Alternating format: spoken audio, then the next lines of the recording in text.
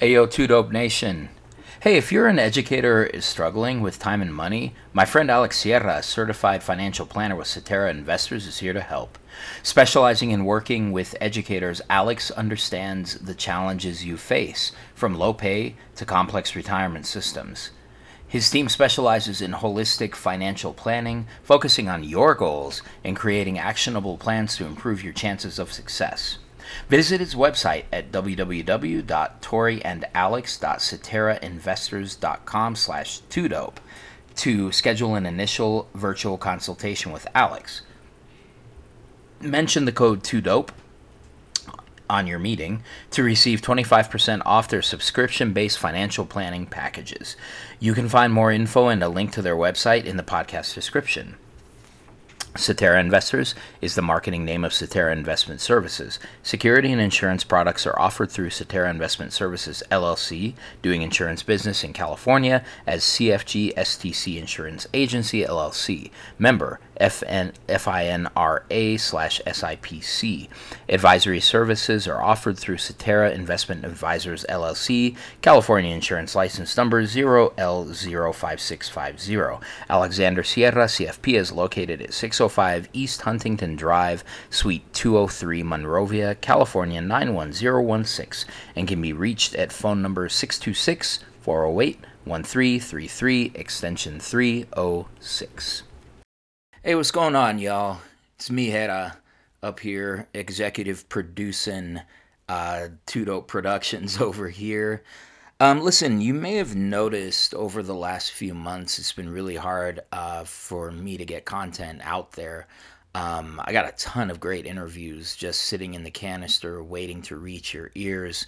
And I'm just so time strapped in kind of getting this stuff done. But y'all, I've made a decision, and I don't know when this comes to life. I don't totally know how, but I know that it has to at some point.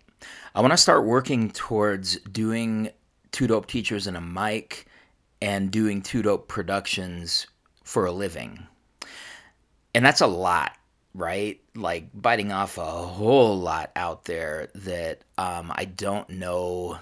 It gives me a lot of insecurity and gives me a lot of fear to take that plunge. But, you've probably heard so many guests on this podcast talk about, how they just kind of took the plunge and now they're just doing dope stuff on their own terms. And I aspire to kind of be like that. So here's what you can do to help. First of all, if you are interested in sponsoring the podcast, hit us up. And I'm happy to sit down and have a conversation with you and talk a little bit about what we're looking to accomplish and what we consider an aligned relationship. If you are somebody who would like to just contribute on an ongoing basis for as little as $5 a month, you can go to our Patreon page, patreon.com/2dopeteachers. And for as little as $5 a month, you can make independent people of color media production possible. For as much as $15, you can also get a sticker, a Two Dope Nation sticker. Shout out Sham, getting that done for us. And that helps us keep the lights on and pay some of the expenses that come with the podcast. The podcast is not free for us. We do strive to keep it free for you. Another way you can support us is by going to buymeacoffee.com/2dopeteachers, where just for a few dollars, as often as you want to, you can buy us a coffee. And by coffee, we mean production bandwidth and covering expenses. It's very unlikely that we'll actually use it for coffee, but maybe we will, and you can make that coffee possible. But we're going to keep on striving. I mean, the number one thing you can always do is just tell people about the podcast and tell people to listen and, reach out to us on our socials. We're at Two Dope Teachers on the artist formerly known as Twitter, as well as on Instagram. You can also find us twodopeteachers.com, and then we're also on Facebook. So, looking forward to bringing you this next episode, but just want to let you know what the goals are. And hopefully we're on our way. Also, if you subscribe to Patreon, you actually get our episodes ad-free. So I hope you're doing well, and can't wait to hear what you think about this conversation.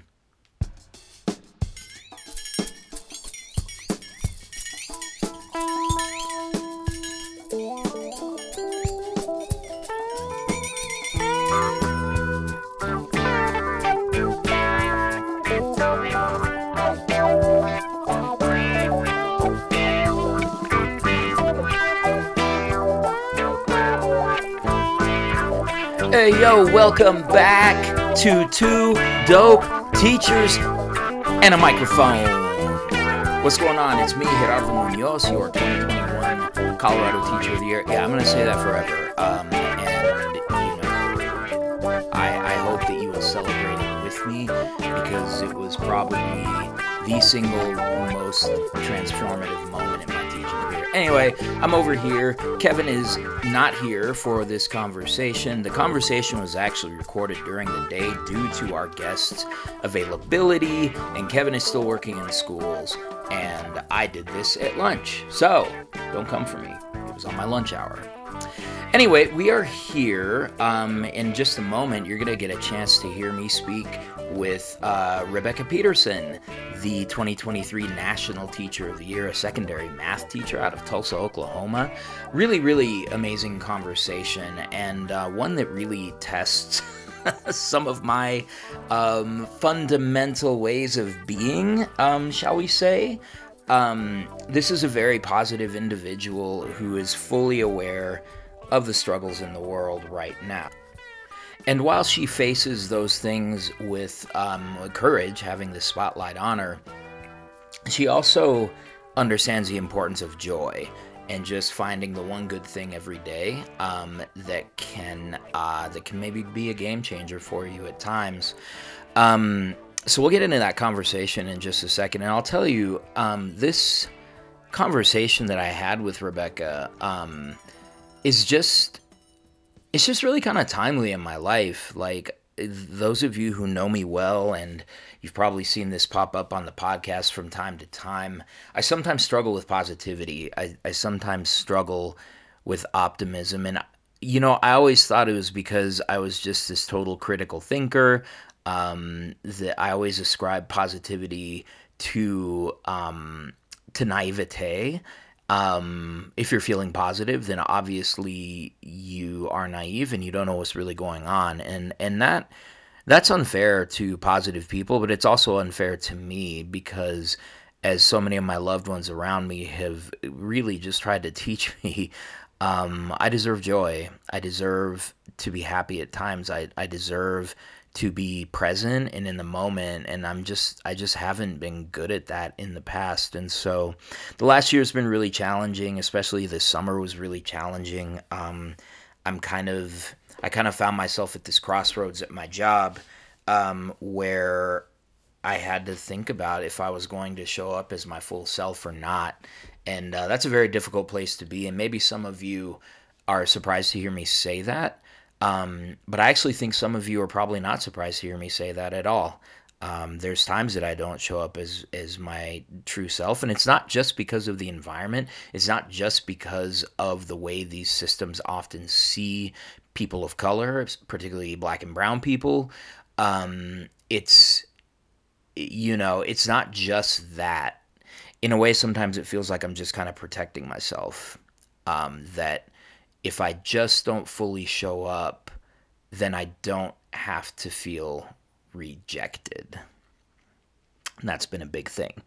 I'm doing some writing over on my Substack, so feel free to head over there and check it out. I want to do this piece about being seen and how it's sort of shifted for me. I was a person that sought affirmation at every turn, and I didn't see any end in sight, because affirmations are kind of addictive. I'm not saying that they're bad. They're not bad.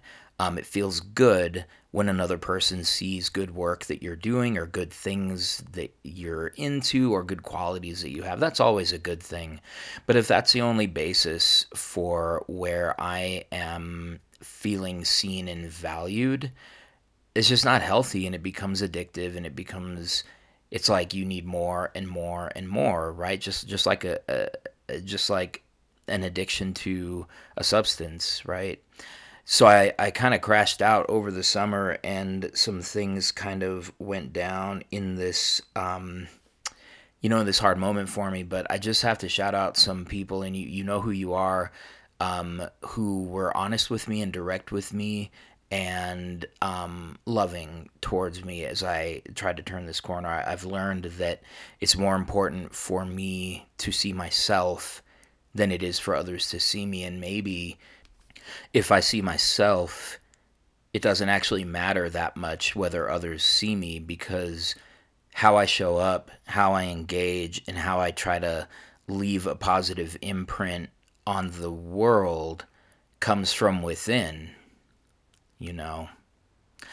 So stay tuned for this little healing journey.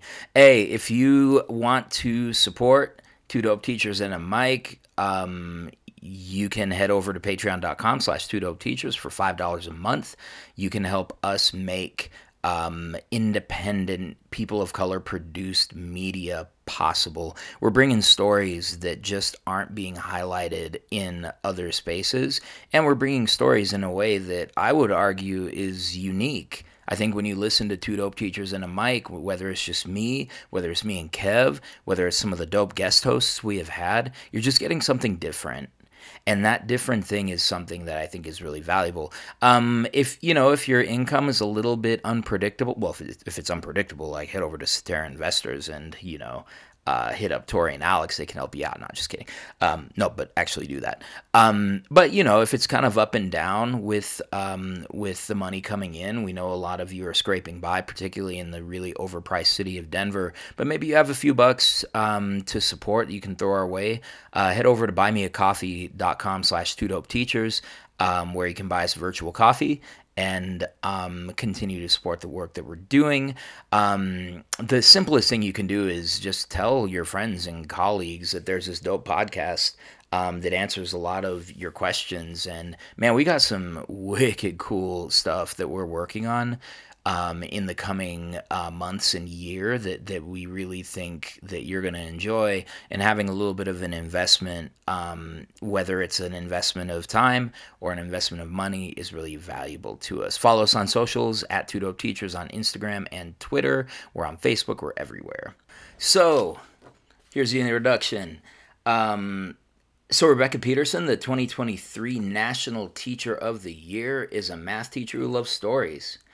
Rebecka's taught high school math classes ranging from intermediate algebra to advanced placement calculus for 11 years at Union High School in Tulsa, Oklahoma. Amid a difficult first year of high school teaching, she found the One Good Thing blog. She credits daily posting there to helping her recognize the beautiful and positive experiences occurring in her classroom, which inspired her to stay in the profession. She has since contributed 1,400 posts to the blog. This is why I thought it was her blog. As Oklahoma Teacher of the Year, she has visited teachers across the state to highlight their important work through the Teachers of Oklahoma campaign. As National Teacher of the Year, Rebecka is using her platform to highlight teachers' stories of the good that's happening in education. Teaching is a profession that affords creativity, autonomy, and purpose, and Rebecka believes that highlighting the stories of joy happening in classrooms across the country will help encourage current teachers and attract new educators to the profession. Rebecka is a proud immigrant of Swedish-Iranian descent and has lived in several countries around the world as her parents traveled as medical missionaries. Her own experience with supportive teachers who celebrated her diversity and math abilities informs Rebecka's efforts to create a supportive and accessible classroom for students. She values listening to students' stories as a way to better understand them and elevate their voice.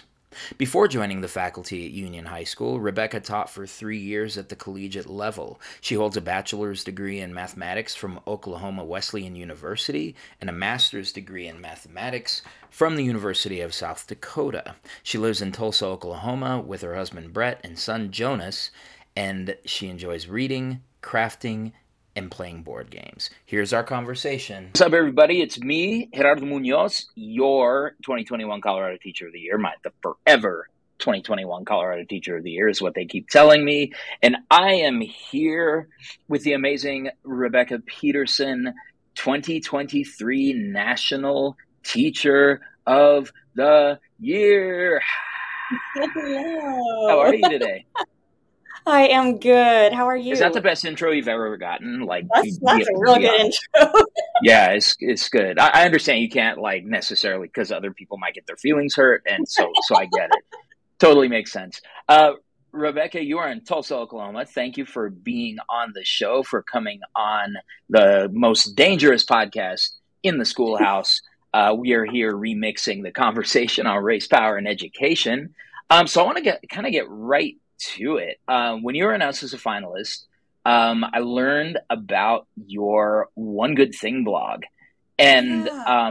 and I sort of so I looked at it, I'm like, oh, that's interesting because obviously for a lot of classroom teachers, it's often difficult to identify that one good thing. And like I dove in, and I'm cynical, Rebecca. I'm like a cynical person, and I'm like, do I want to read this? And then I got a couple of entries in, and I was really glad that I spent the time. That um, what is it that motivated you to create this blog? Yeah, so I actually did not create it. I do Oh, administer now. research. No, you're good. Um, I it was pretty brand new, like collaborative blog when I switched over from teaching college to high school in 2012. And that switch for me, to nobody's surprise except apparently my own, was like a real It's shock funny to how the that works. You're like, I thought I had this. I thought I had this, and everybody knew it was going to be hard, and somehow I didn't. Exactly. Yes, I joke that I went from like this classroom space where students were like paying to hear what I had to say to this classroom space where like students were more or less like forced to hear what I had to say. Yes. And it was a real shock to my system. And Mm, I too am pretty cynical. I say like I'm naturally, I feel kind of wired as like glass half empty kind of gal. yeah. Um, and so I really had one foot out the door. I was ready to just be done, and go Wow. back to college teaching. Um, and then I stumbled upon again this really new collective blog, and it originally was just math teachers that Yeah. I just like connected with because they were like, yeah, this this work is hard, and they but then they decided to sort of live by this mantra that every day may not be good, but there's Yeah. something good in every day. And Mm. that quote just really Every day resonated. may not be good, but there's something good in every day. Yeah, I yeah, need that. Yeah. yeah. And it just like to me like beautifully encapsulated the difficulty of the work while still sort of, I don't know, putting sort of the ownership on me to Yeah. look for the beautiful in within the difficult, right? Yeah. Because like life is hard, but life is Yeah. also beautiful. And so I decided to join, and not just join, I decided to like be the weird one that like actually posted every single Yeah. day. And so Sam, one of the co-administrators, told me today, and it was just so kind that like I kind of breathed life back into the blog and maybe Yeah. sustained it in a way. But yeah, so I just kind of kept writing and writing one good thing every day, and I saw really such a shift Mm. in my mindset, and the Yeah. brain science backs it up, right? Like when we decide to be intentional about something, the part of our brain that filters that something Right. expands, allowing us to see more of that thing. And that thing for me was the good moments. Yeah.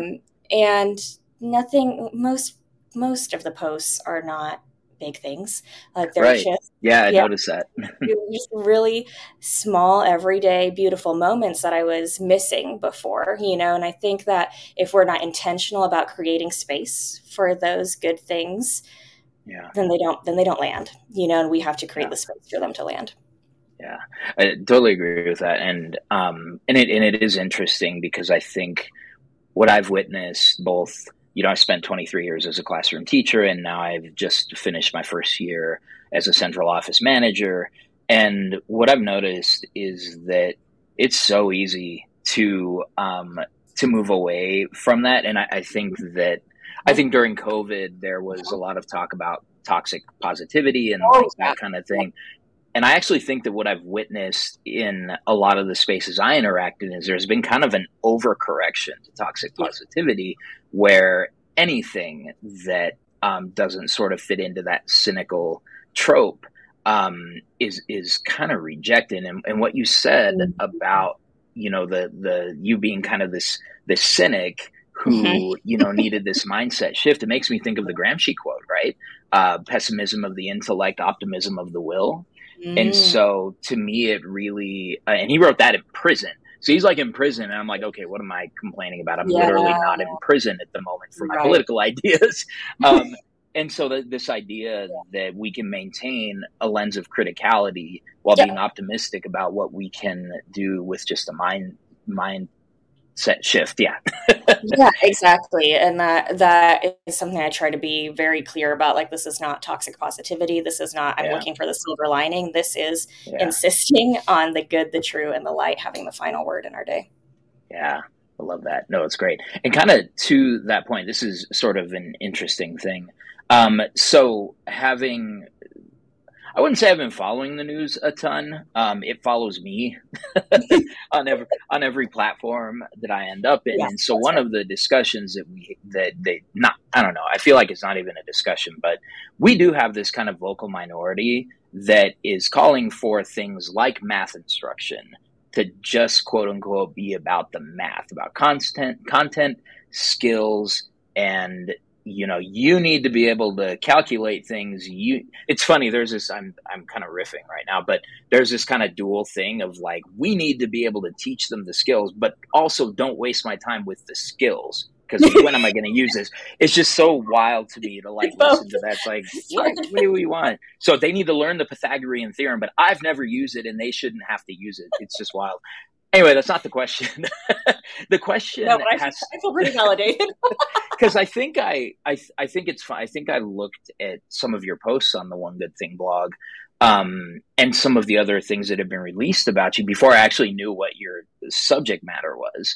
And so when I learned that your content area was math, I'm really curious. So how do you approach math? Like, how talk a little bit about how your approach is a little bit different than what people are like, what a small minority is calling for, and what we sometimes will characterize as math instruction. Yeah. So, how much time you got? There's a No. lot.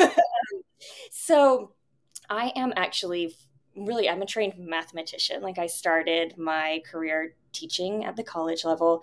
I Yeah. have both a bachelor's and a master's in pure mathematics. My master's, I have an emphasis in advanced calculus. So, Ooh, my training is as actually as a mathematician. And so, as a mm, mathematician, and with every mathematician I've ever talked to and studied with, the reason we're drawn to it is because of its beauty.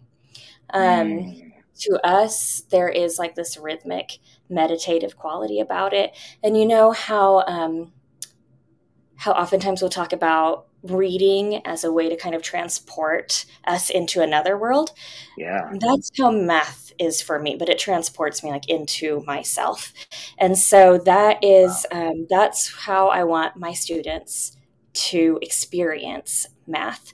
Now, the other side of that is my favorite math class to teach is calculus. Of course. And that is largely because of how ubiquitous calculus is. Like, it's all around us. Like, Yeah. if you want to model the population growth of a country, or if you want to see the average value of a Bitcoin over the last month, or see like, when am I going to be able to fall asleep if I drink a cup of coffee at 9 p.m. Yeah. Calculus can help us answer all those Yeah. questions. And so I love both, like the application of math, as well as just the purity Yeah. of being in a problem, being in a theorem, and just working in Yeah. it. And I try to tell my kids, like, struggling in math is no more the enemy than sweating is in football, right? It's proof you're in the game. Ooh, I love that. Yeah. Yeah. And so to me, though, if my students are really going to trust me to push them in like some really pretty hefty mathematics, then I also have to know them first and foremost as human beings. Yeah. And so we spend quite a bit of time just getting to know one another, making sure that there's that trust built. And yeah, we practice like breathing techniques on Mondays. We have mindful Mondays, and to me, that's sort of like a microcosm of, again, that mindful rhythmic aspect of Yeah. mathematics. Fridays we journal one good thing, right? And so to me, it's like it's all very interconnected. Yeah. And to say that math should be just about calculations then I don't think you've talked to a mathematician. Yeah. And so I would encourage those who say math is only about, numbers, Right. to go talk to a mathematician and Yeah. feel like that. Yeah. That no, the way you explain it is so beautiful because I think, I was this kid in high school, middle and high school. I was really good at what was being asked of me in math classes. And I couldn't really explain why, but the concepts just made sense to me. Yeah, yeah. And I had some of my former colleagues who kind of adopt a similar mindset around math that you do, would say that it's its own language, it's a unique Oh, language. 100%. And so thinking about it that way and wishing that my daughter had that type of experience in math classes, I think is it's just refreshing to hear that there's that perspective out there, because it is really mysterious and you can get really Yeah. immersed in the mystery of it. Uh-huh. And yet we give timed tests of it. And Yeah. so it's like, Right. I mean, I get it. Like, class periods are only so long and you need to assess, but I think the way you explain it is really beautiful. You said something about how it's a journey into yourself. Yeah. Can you say Yeah. more about that? I love that phrase. And we'll probably touch on this in a bit, but I traveled Okay. a lot growing up, Mhm. and my parents were medical missionaries. I'm also an immigrant to the United States. My dad's like, you're just like culturally confused, and we like laugh about it, but digging into that, I'm like, yeah, yeah, like I am though. Anyways, we my freshman year we lived in a country called Tajikistan, just north of Mhm. Afghanistan. Yeah. Very poverty stricken, particularly at the time. 80% of the Mhm. population lived below the poverty line.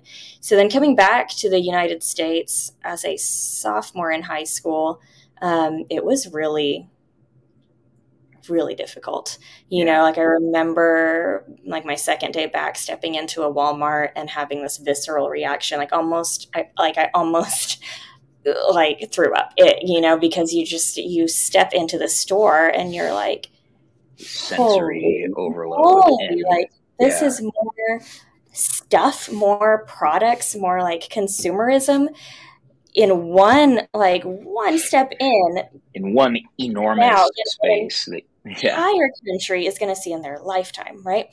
Yeah. And so there was a lot to like reckon with, and I think this was kind of before, unfortunately, like therapy was really normalized, and so it's Right. just we were just kind of like left to figure things out Yeah. on our own, which Yeah. I'm not advocating for. I'm just saying that's kind of At how all.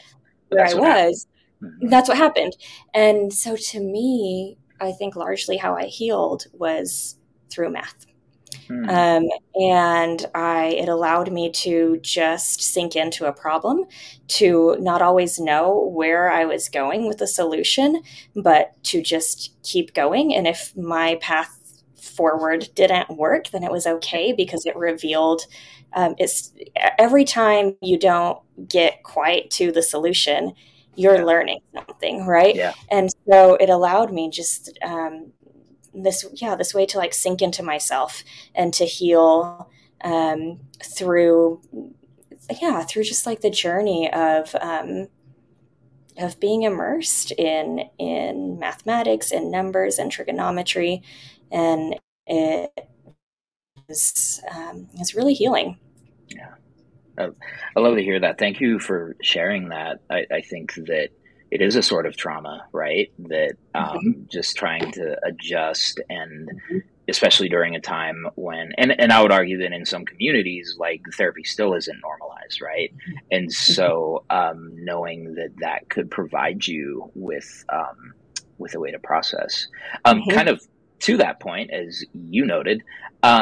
So you are an immigrant to the United States. Your parents were medical missionaries.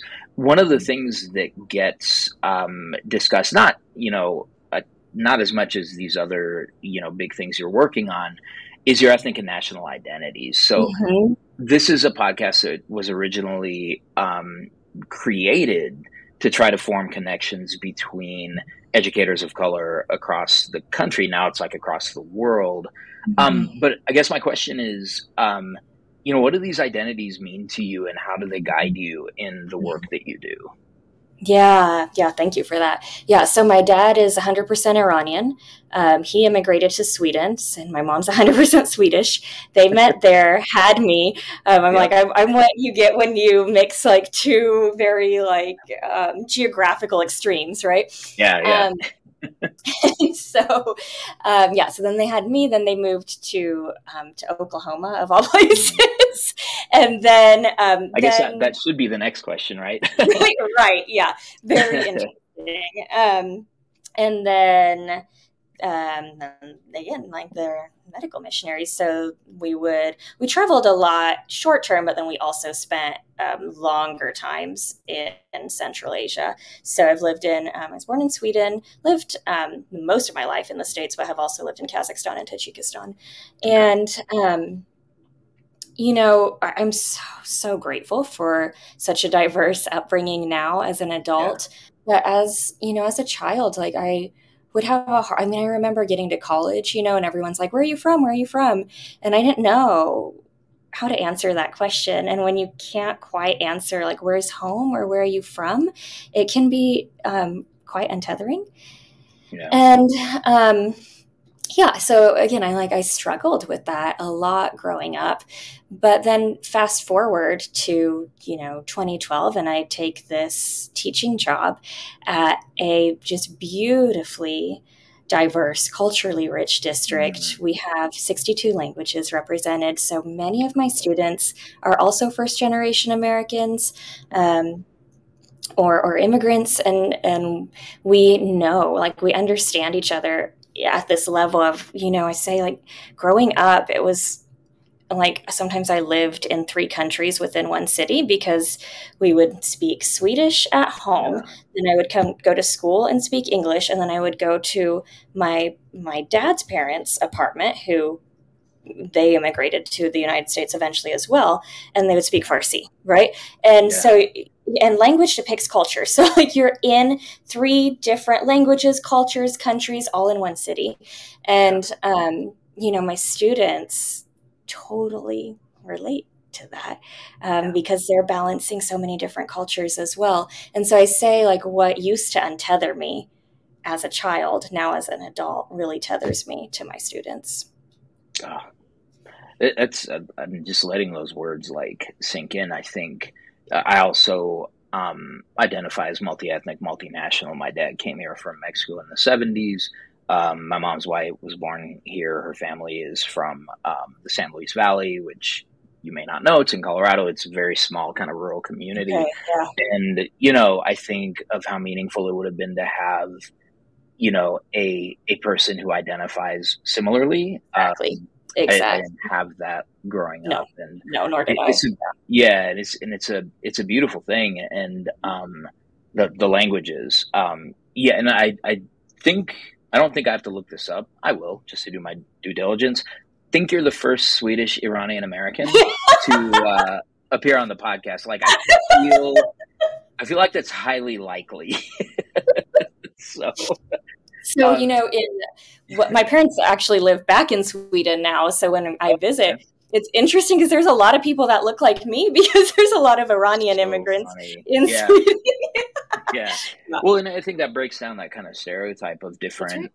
different countries that, I've learned through my own privilege of traveling that all societies and all cultures are diverse. Yeah, That, none of them are monolithic. right. We were in Ireland like a couple weeks ago, and like the city of Dublin is very much a European city in that sense. It's extremely diverse, lots of languages. I'm told there's a lot of Mexicans in Dublin, which was wild to me as a Mexicano. I'm like, what? How do we Interesting. get there? That's so And interesting. so you're hearing like Mexican Spanish on the streets of Dublin. It's a trip. Wild. It's Yeah. beautiful. So we're going to take a quick break. When we come back, we're going to go back to when you were announced, and just kind of going from the state teacher of the year, national finalist, to national teacher of the year. So stay with us. We'll be back in just a moment. Okay, we are back. Thank you for checking out Cetera Investors. Alex and Tori are amazing. They will hook you up. Rebecca, have you noticed that it's often difficult to plan for retirement on a teacher salary? That maybe we don't have a whole lot of money to like invest. So Alex and Tori, y'all should actually check out this link that's in the show notes. Alex and Tori, sponsors of the podcast, Cetera Investors, are looking at trying to actually make investing and planning for the future more accessible to teachers earlier in our careers. It's pretty cool. And then you can scrutinize it and see if it's mathematically sound, because I think Alex is a good guy. Alex is really smart. Pretty sure he did his due diligence, but always important to have another eye on things. So welcome back, everybody. And I think this is probably why everybody's here, is to hear Rebecka reflect on this title of National Teacher of the Year. It's a really big deal. So I want to kind of go back to when you were announced, right? So the first time you kind of set foot on a larger stage as a teacher, and then how, so you are named Oklahoma Teacher of the Year. Mm-hmm. And then there's probably a time when you're like, what? I'm a national finalist? And then finally the announcement of Rebecka Peterson as National Teacher of the Year. So just take me through what that process was like for you. Yeah. So I was announced as Oklahoma Teacher of the Year in spring of 2022, actually. And I can still be transported to that day so well, because the way Oklahoma does it is like a big surprise announcement in front of 500 people. So like everybody, we're all sitting on stage, and the state superintendent at the time called my name, and there's this hysterical photo of me really on in our local newspaper, and just covering my mouth. And I was like, what? And then I had this thought of I probably heard wrong and just collapsed for no reason. And so very serendipitously, I was actually sitting by one of my colleagues, or former colleagues, who used to teach at Union High School with me. She had transferred districts, so she was a district teacher of the year as well. And we happened to be right next to each other alphabetically. And so I looked at her and I said, Cindy, did she just say my name? And she was like, yeah. Okay. So I had this moment of, yeah, I think I just made that up. You want to walk up there and be like, what are you doing? It's not you. Yeah. I'm like, there's no way. There's no way.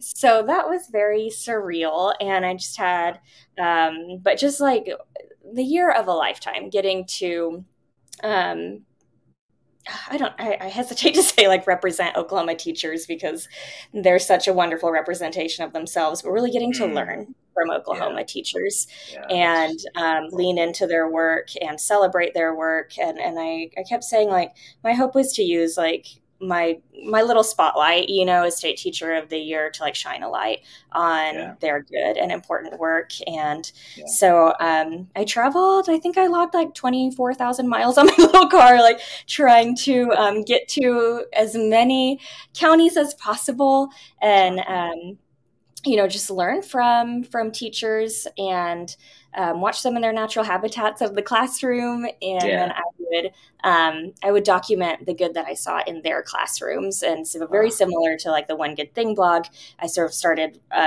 just my own Teachers of Oklahoma social media account to document the good in other teachers' classrooms. And we'd do just interviews during their planning period. And I just learned so much,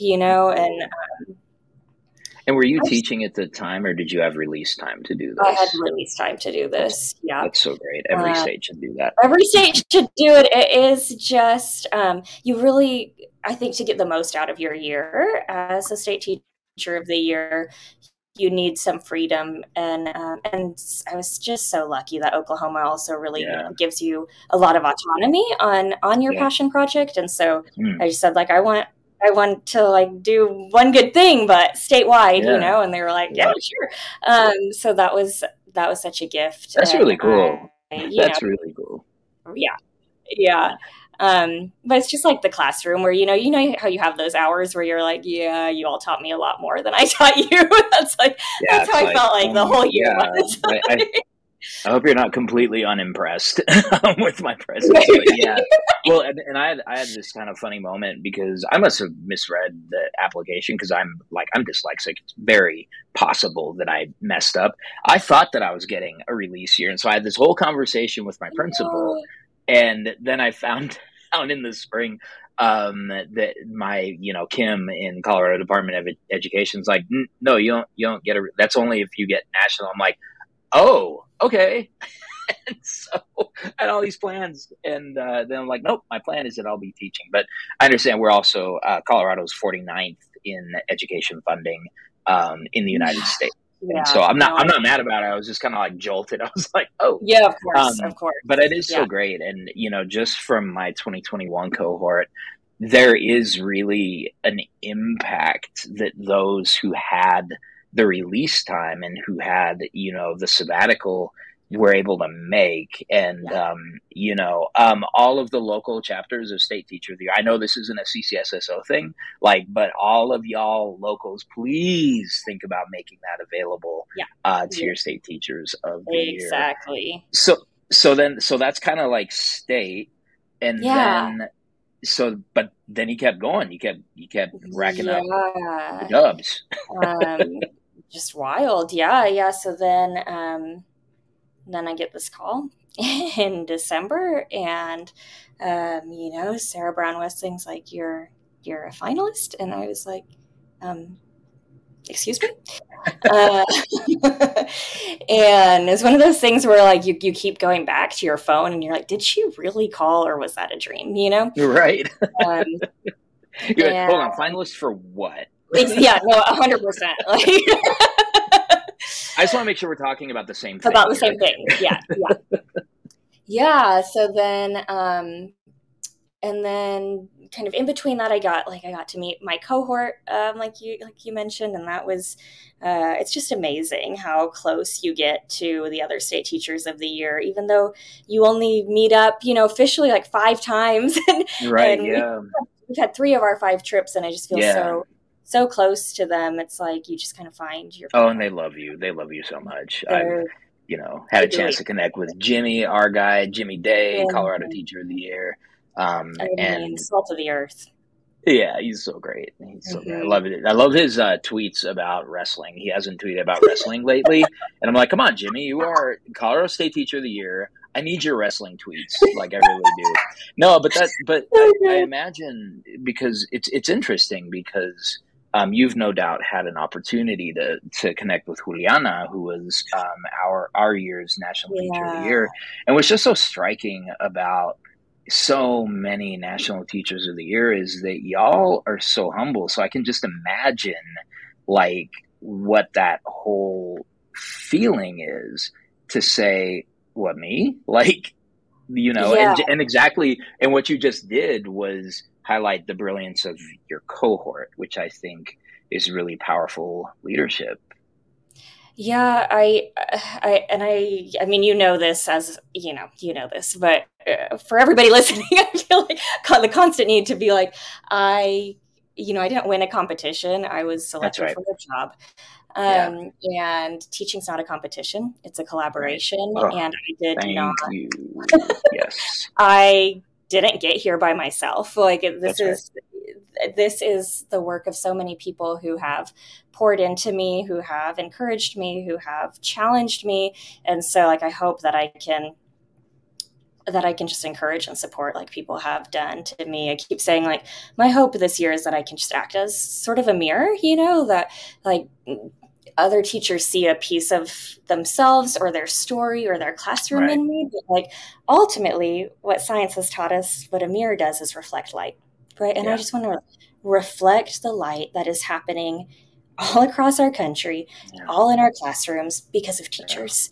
And so this is like there's no such thing as the best teacher. Like if we could get rid of two conjoined words, like it would be best teacher. That's what I would try to get rid of, Yeah. because Yeah.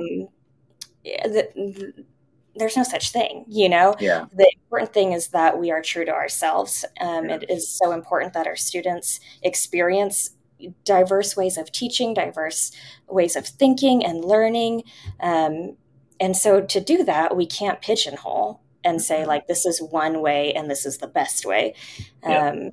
So yeah, Yeah, that's my goal. that was always something that, and there are various folks, who really well-meaning folks in my community, who even today refer to me as the best teacher in Colorado, and I'm like, Yeah, that's, or like you won something, you know. yeah, it's like Mhm. it's not like, and we know that in any process like this, that for some people this is the starting line, and for others it's a finish line, Mhm. and I think for you and so many others, it is actually a starting line. It's like, okay, now I'm positioned to run a race for everybody. Yeah, And I remember thinking to myself, man, every teacher should get this experience of I know. connecting to teachers across. Obviously, that there are practical limitations to that, and there's, Yeah, no, but I know exactly what you're saying because I've but had like, that exact same thought. yeah, like Space Camp changed me as a learner. And Exactly. I didn't think what I'm like, why am I going to Space Camp besides to entertain my disruptive 12-year-old like inner child? Um, Yeah, like there's, and so I think that's something that's really powerful. So when you assume that responsibility and say, I do have a platform, I do have a voice, and I'm going to use that voice to speak to and with and alongside all teachers, in the yeah, state, in the country, things like that. yeah. Well, so to that point, um, the focus on the countless good things happening in public education. I mean, I know that Mhm. I know that you just have to get on Twitter. I'm gonna keep calling it Twitter. You just have to get I on know. Twitter for 40 seconds, and you'll see a counter narrative to that. You'll see, this kind of, vocal minority saying that the opposite is true. And I know that this isn't limited to Colorado. I mean, we're seeing it in Oklahoma. We're seeing it across the country. So, and I just finished this fellowship with some other the state teachers of the year on kind of pushing back against some of the rhetoric that's been really harmful to teachers. What's it like as the sitting national teacher of the year who has this voice and responsibility that you take so seriously, navigating some of the stuff that is that's being elevated and amplified about education and educators and the like? Yeah, it's a really interesting question. I think I just like keep coming back to like what my gut tells me, and my gut tells me that like joy is our rebellion, Yeah, um, and that we hold the chalk, right? And we hold the so to chalk. That's me, right.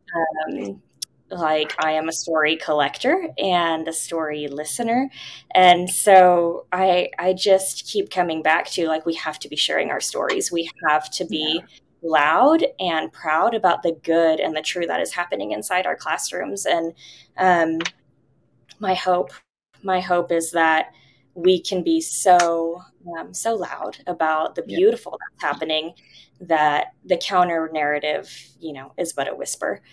um, but yeah, we have to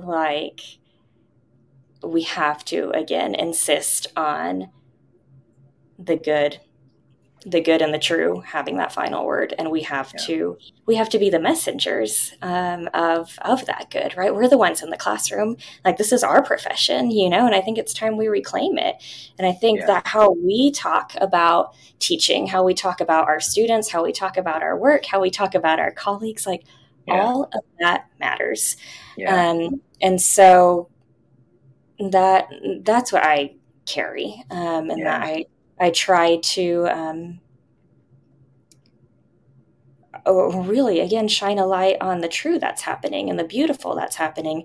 And I think that, sometimes this, at least as a state teacher of the year, this title that was kind of put on me is like ambassador for teaching, right?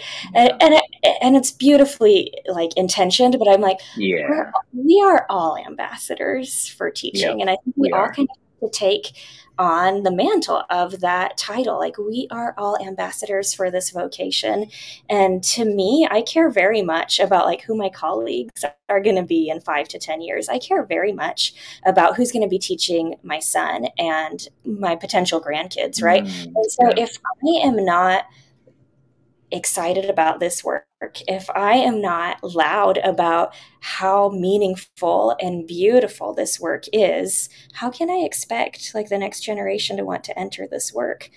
Yeah. Yeah. You're speaking straight to just the work that I do in my current position, which is trying to provide the best possible pre-service and early service supports Yeah.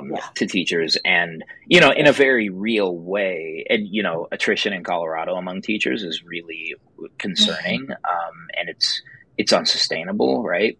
And to your point, those folks that never actually enter the profession don't count towards the attrition. And we can't Yeah. know how many we lost before we even had That's right. them.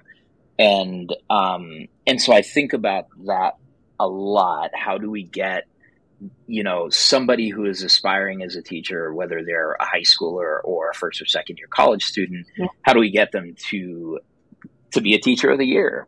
Because I Mhm. think you described your beginning over 10 years ago as being very difficult and frustrating and Yeah. required a Yeah. mindset change. Yeah. I was 22 when I started teaching. I taught for 23 years, and man, like I was ready to leave for years, when Exactly. it got I mean, difficult. it's So how do we get people hard to that work. place? Yeah. Yeah. Yeah. Yeah. And I think, I mean, we have to reevaluate our systems, and we have to create schools where teachers are supported. Yeah. Yeah. Yeah, that's awesome. And radical joy, right? I mean, I think that's the thing about this concept of radical joy that I wrestle with all the time, because it's hard to feel joyful in Mhm. some moments and in some quarters. But I think that's why it's radical, is Yeah. that on paper there are a lot of reasons to Yep. give up, Yep. to live in pessimism, and it's radical to actually feel joy. Yeah. And I think I quote Rob Bell a lot, and he says, joy is not binary. Like, joy Yeah, is that's not the true. opposite of It's a sadness. spectrum. Like, It's a spectrum, like joy, so many yeah, things. joy can hold it all, and as teachers, we have to hold so darn much. Yeah, know? no doubt. But like that's the beauty of joy to me, is that it doesn't ignore the difficulties, Yeah, but it says like, listen, I have to be at peace with myself so that I can be at yeah, peace with everybody else, right? I have to belong to myself so we can belong to each yeah. other. I It love starts it. with It's us. beautiful. Yeah. Speaking of joy, um, so one of the things and Kevin is not joining us right now. Kevin is an assistant principal. I've mentioned that at the top, and so he's unable to be here because he is ostensibly helping to run a school. And so Amazing. this is weird. Um, but one of the things that we've built in to the show is something that gives us joy, which is music. And I'm actually working with, Yes. yeah, I'm working with an executive coach right now, and I shared with her some music that is just really meaningful in different moments. And for the first time, like I'd start talking about music with people, and they're kind of like, okay, yeah, whatever, yeah, it's a cool song, But for the first time ever, this person's like, wow, that, and it may be because it's her job, but one of the things she said to me was like, this song has so many layers, and it really gives me a way to understand what your experiences have been. And so I was like, oh, thank you, it's really cool. Like, music lives really deeply for me, and I think math and music are so tightly Oh, very much so. connected. I have a minor in music, so I thought I was Yes, going to double you major for the longest time. Then I and you're realized, like, I okay, I do can't be in, have to have like gotta a graduate career at in some only point. one of them. So we have so that our top five is pretty flexible in all kinds of different ways. There are rules. So Okay. the first rule is that there are no rules. We I think our rules all define what you do not have to do.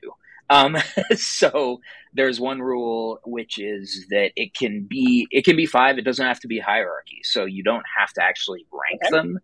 Love Um, that. it doesn't have to be something that that represents the totality of Rebecca Peterson's life, right? Okay. So it can be a snapshot. Maybe you do have five songs that are your go-to since you were like 10 years old. I don't know. But it can be a snapshot. Also, it doesn't just have to be five. So Eric Hale, shout out Eric, 2021 Texas Teacher of the Year. Eric found a loophole to squeeze in as many songs as he could by saying, well, tied for fifth is this, and tied for fourth is. So he probably talked for an additional hour about his music just in that moment. And so it's not limited to just five. And finally, collectives count as one. So if you were going to say, oh, it's Wu-Tang Clan, that doesn't fill your top 13. Right, right, right. Um, so it can Got it. be that. So, what are the top five tracks or artists that are really speaking to you? Yeah, well, and this is maybe we'll start with maybe the more, I don't know, shallow reason. I'm just so jealous of everybody who got to go see Taylor Swift, and I'm like coping with it by Right. listening to Taylor Swift Yeah, 24/7. exactly. And I will say, Midnight's is dope. Like, I actually like, Yeah. I'm a resistant person. If somebody is popular, I automatically don't like Yeah. them. I'm like, I don't like them. They're popular. Yeah. But my friend Chris Sock Alexis lives in Maine. He's, part of the Penobscot people.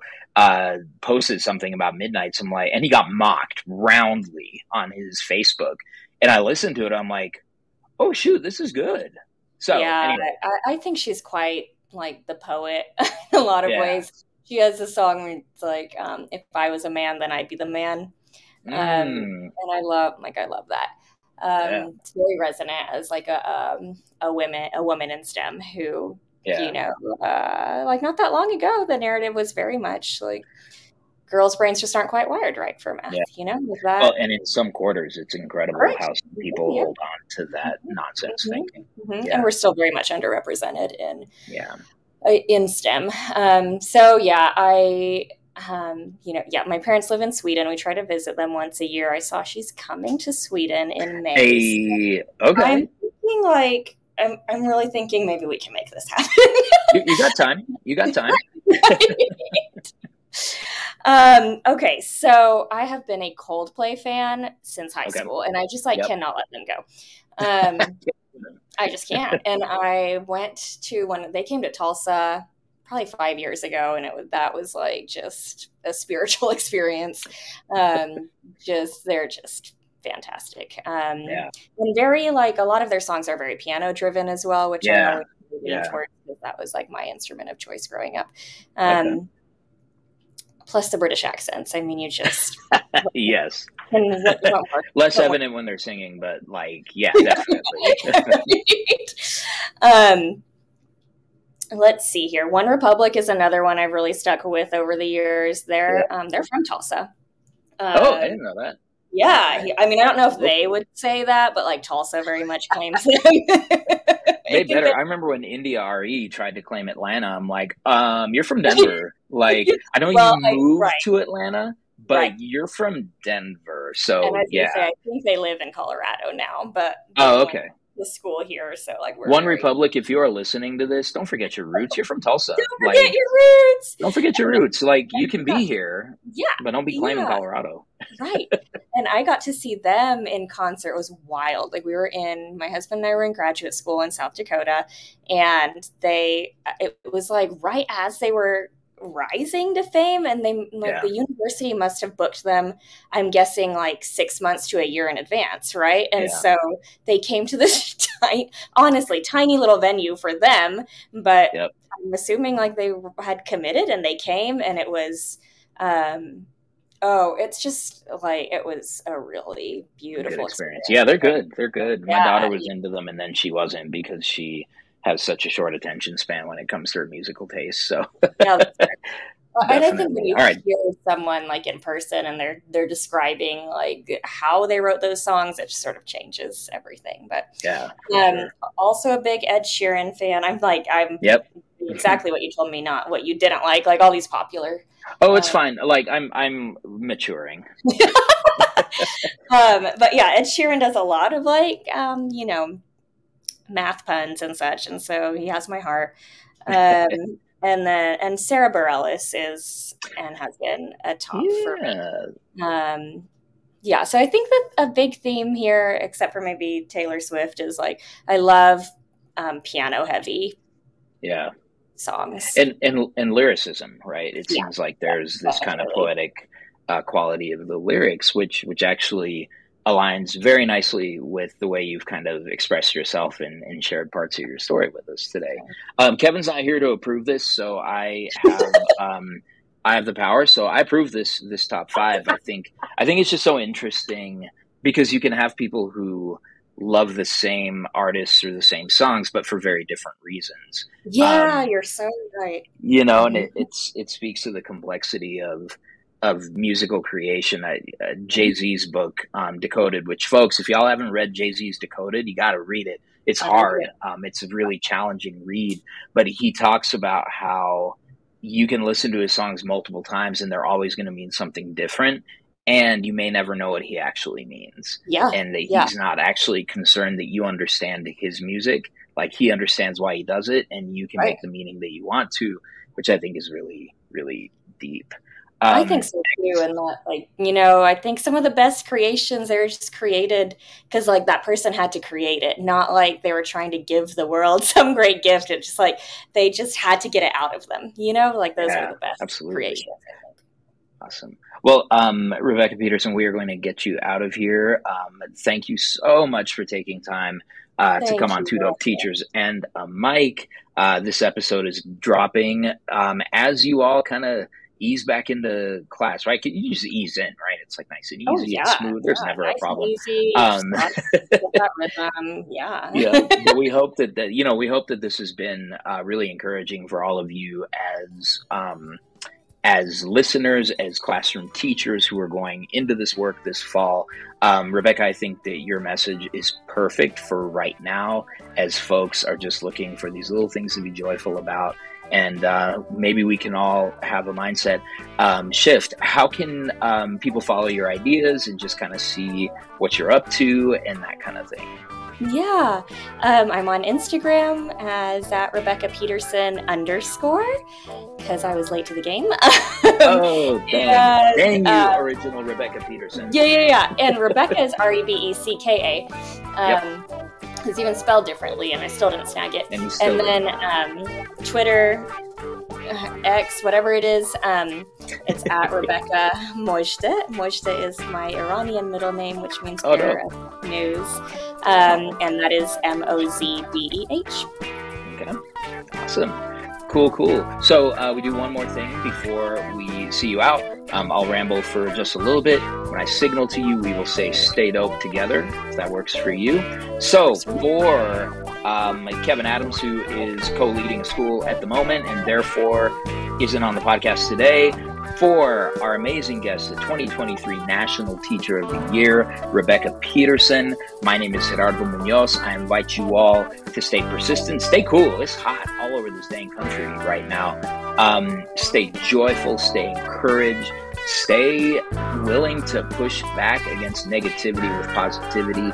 Stay willing to shine your light through the darkness.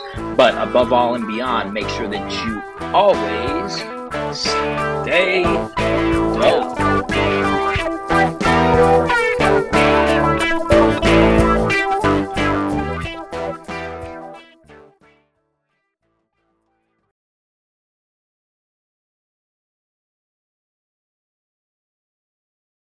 Ayo, attention dedicated educators. As the school year approaches and begins, now is the perfect time to take control of your financial future. We understand that being an educator requires an incredible amount of time and effort during the school year, so now's the best time to prioritize your finances before the busy school year really gets going. And honestly, you got to make time for this stuff, people. We know this. That's why I want to introduce you to a trusted financial advisor who specializes in working with educators like you. Meet Alex Sierra, a certified financial planner with Cetera Investors. Alex provides educators with planning for their most important financial milestones. He has a deep understanding of the important strategies related to teachers and their retirement. This is, of course, the school pension system and retirement programs specifically for teachers like us. Imagine heading into the upcoming school year and future years with confidence, knowing that your finances are in order. By taking time now to work with Alex, you can lay a solid foundation for your financial goals and secure a brighter future. Don't let the busyness of the school year hold you back from achieving your financial dreams. Visit Alex's website at www.toriandalex, Toriand Alex, Cetera Investors, that's CETERA investors.com/2dope. And of course, you got to spell out 2dope, TOODOPE, to schedule an initial virtual consultation. And here's the best part: mention the discount code 2dope during your first consultation and receive 25% off in their subscription-based financial planning packages. This is really cutting edge, y'all. This is a new way of ensuring that people, even who don't have a ton of wealth to start with, can still start building that wealth. Take this opportunity to invest in your financial well-being before the school year kicks into high gear. Click the link in the description section of this podcast for more information about Cetera Investors. Remember, your financial success is just as important as your student success. Let's start this school year on the right financial foot. Cetera Investors is a marketing name of Cetera Investment Services. Securities and insurance products are offered through Cetera Investment Services, LLC, doing insurance business in California as CFG STC Insurance Agency, LLC. Member FINRA/SIPC. Advisory services are offered through Cetera Investment Advisors, LLC, California Insurance License number 0L05650. Alexander Sierra, CFP, is located at 605 East Huntington Drive, Suite 203, Monrovia, California, 91016, and can be reached at phone number 626-408-1333, extension 306.